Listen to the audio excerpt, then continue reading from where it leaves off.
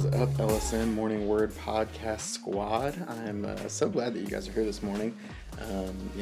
Slightly sad that we've missed the last couple of days. I really kind of wanted to give you guys a few days to kind of catch up with me and stuff like that. I had kind of heard from a few people that they were kind of running a few days behind and stuff like that, and that's chill. But also, it's an important lesson, I think, not only for me, but for all of us to kind of like remember to take a rest when it's important. These last couple of weeks we've been getting prepped for us finally going back to church here at Liberty, and it's been so cool to kind of sit back and yesterday was our first day back at church since all this coronavirus stuff happened.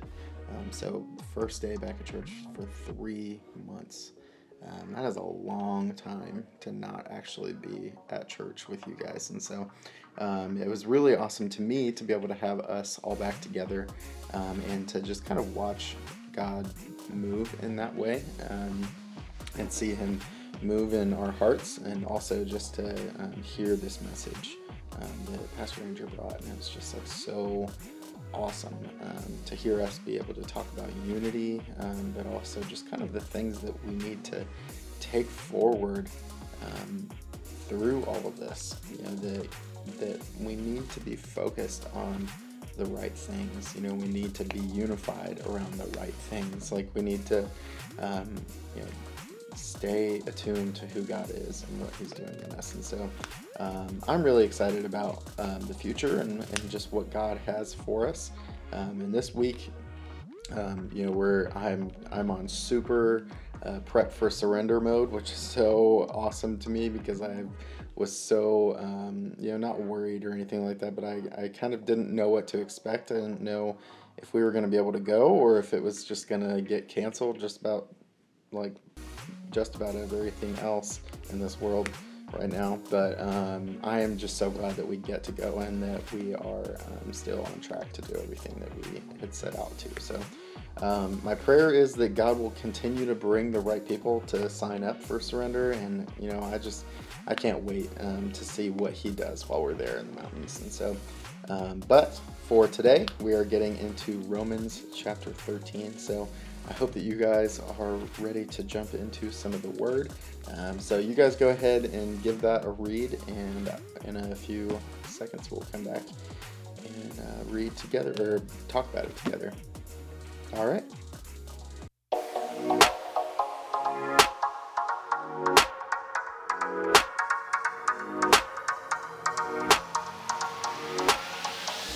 All right, well, Romans chapter 13, I hope you guys have been able to give this a nice read. I've been really loving going through Romans with you guys, and especially because I feel like Romans has just been on my heart for the last couple months. And Romans chapter 12, the last one that we went through, was just so awesome. And I love the way that Paul, God through Paul, rather, gives us this call to just lay our bodies, our lives on the line for him and let him call us into new things.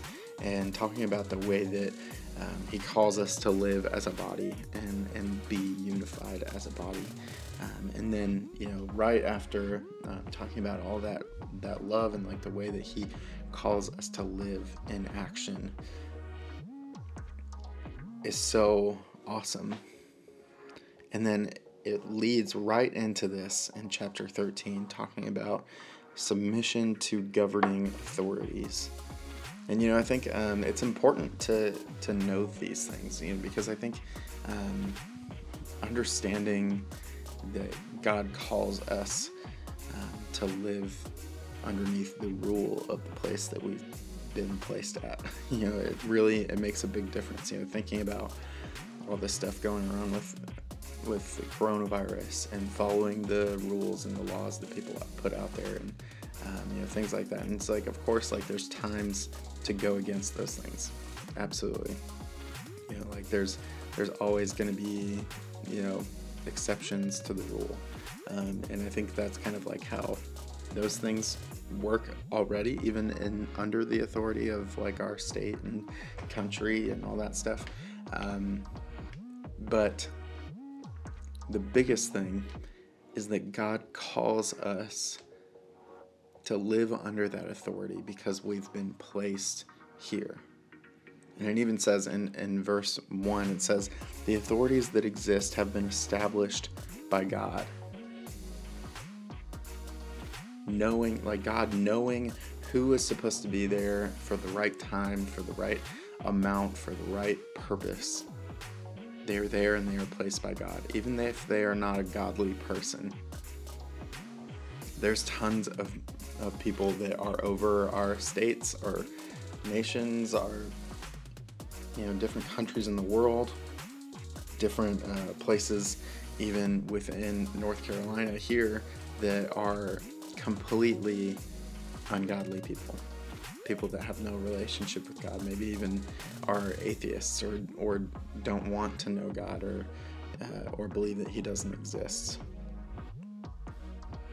Even then, those people, if they are in power, are placed there by God.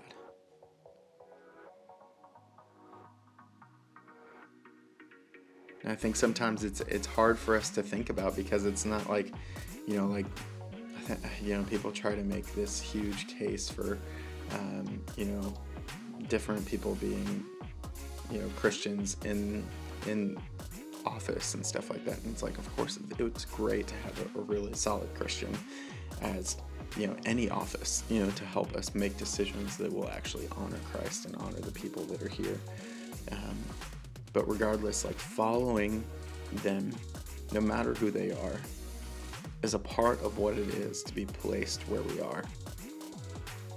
And he even goes on in verse 2, he says, consequently, whoever rebels against the authority is rebelling against the God that instituted. And those who do so will bring judgment on themselves. For the rulers hold no terror for those who do right, but for those who do wrong, do you want those who do you want right? Do you want to be free from fear of the one in authority? Then do what is right, and you will be commended. For the one in authority is God's servant for your good. If you do wrong, be afraid. For rulers do not bear the sword for no reason. They are God's servants, agents of wrath, to bring punishment on the wrongdoer. Therefore, it is necessary to submit to the authorities, not only because of possible punishment, but also as a matter of conscience. And see, it's like, understanding that, no matter who is there, it's important to look to them and also like respect the people that have been placed there, but also to follow what they say out of, not even just out of a place of you could get arrested eventually, when you're an adult or whatever, but on top of that, it's understanding that God calls us to represent him. So even if it's just doing right in the eyes of the authority, or doing right in general, we have to follow after those things so that we can honor God in that way. And so finding the balance between all of those things, because it's never just all the way one way. We also have to regardless, our first allegiance is to God and what he's calling us to, right? And then understanding that after that, we still have to follow the people that are set before us to lead us. And so that, my question, my thought there is we need to pray for those people then. If we know that there's people that lead us that are a little crazy, or maybe they just don't make decisions that we like, or regardless, it doesn't even matter if you like or don't like or anything like that. It just means that we need to pray for those people and help them and call out to God and ask him to guide their decision making. so that we can be justly and fairly treated, and so that's just like a thought. Like, I don't know how often you do that, but I think in times like where we're in right now, like, it is incredibly important for us to actually do that, to sit down and pray for our leaders, pray for our president, for our governor, Roy Cooper. Like, he's really been trying to work through all this stuff, and constantly, like I actually got on Twitter. Like, I haven't had a Twitter in, like, I don't know, like 7 years or something ridiculous like that, but like, I got on Twitter, made a new account and all that stuff, and like, so that I could follow him. And like, man, like, let me tell you, the people on Twitter in North Carolina, like, say some incredibly terrible things to him on Twitter, and I don't understand that, because this man he's trying, like, but regardless, from a Christian standpoint, like, he was set there by God. We need to follow after what they say. It's like, even if we maybe don't agree, or even if you do agree, it doesn't matter. Like, we need to follow after what God has set before us.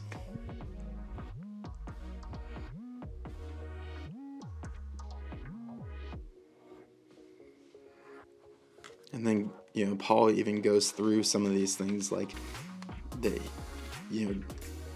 we're called to, and they're almost like reminiscent of the Ten Commandments in this next section where it says, "Let no debt remain outstanding, except continuing debt to love one another. For whoever loves others has fulfilled the law." And then he says the commandments: "You shall not commit," all through the commandments. "Therefore, love is the fulfillment of the law." And I think, like, understanding that, like, also in the context of him just asking you to follow the commandments of the people that are above us, like the leaders of our land. That's interesting, isn't it? I feel like it's important for us to note that, like, love is still the answer to all those things. It's like, okay, well, what about this? Like, what if this stuff happens? Okay, well, yeah, you love. and no matter what it is, it's like, that's the answer to the question. And so I wonder, with all of this stuff, like, how we can step up our love game. Like, if we can love on the people around us, or even on our leaders, a little bit better in that way.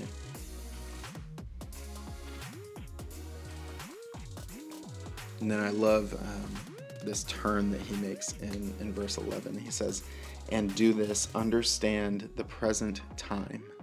The hours has already come for you to wake up from your slumber, because our salvation is nearer now than when we first believed. The night is nearly over, the day is almost here. So let us put aside the deeds of darkness and put on the armor of light.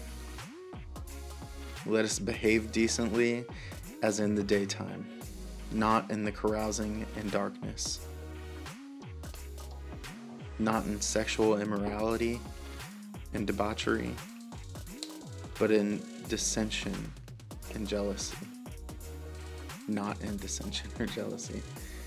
"Rather clothe yourselves with the Lord Jesus Christ, and do not think about how to gratify the desires of the flesh." Now, I wonder in us this morning what that means in our hearts. He's saying, like, it's already been time for us to wake up. It's already been time for us to open our eyes, to not let the world dictate the way that we live, but to put on this armor of light, and to clothe ourselves with Jesus, not thinking about how to gratify ourselves.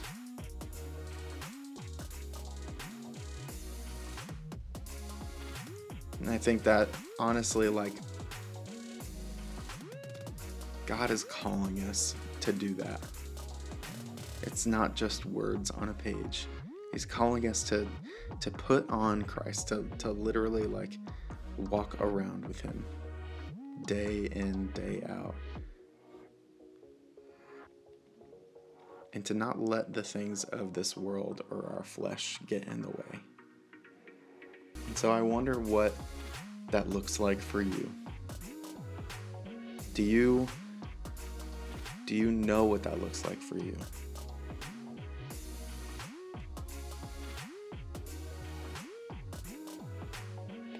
And so my challenge to you this morning is to go and do that. Like, go and seek after him in that way. Let him move in your life that way. All right, guys. Well, I am really excited about seeing you guys this week. Just 2 days away from #last night. And I hope that you guys all come and make it. But, I just know that God is going to keep moving in us this summer and getting ready for surrender even today. Just that being on my heart, I cannot wait to get into what God is calling us to. So I hope that you guys, let that call affect you this morning and all through your day, and just watch God move in your heart. All right, well, talk to you guys tomorrow morning.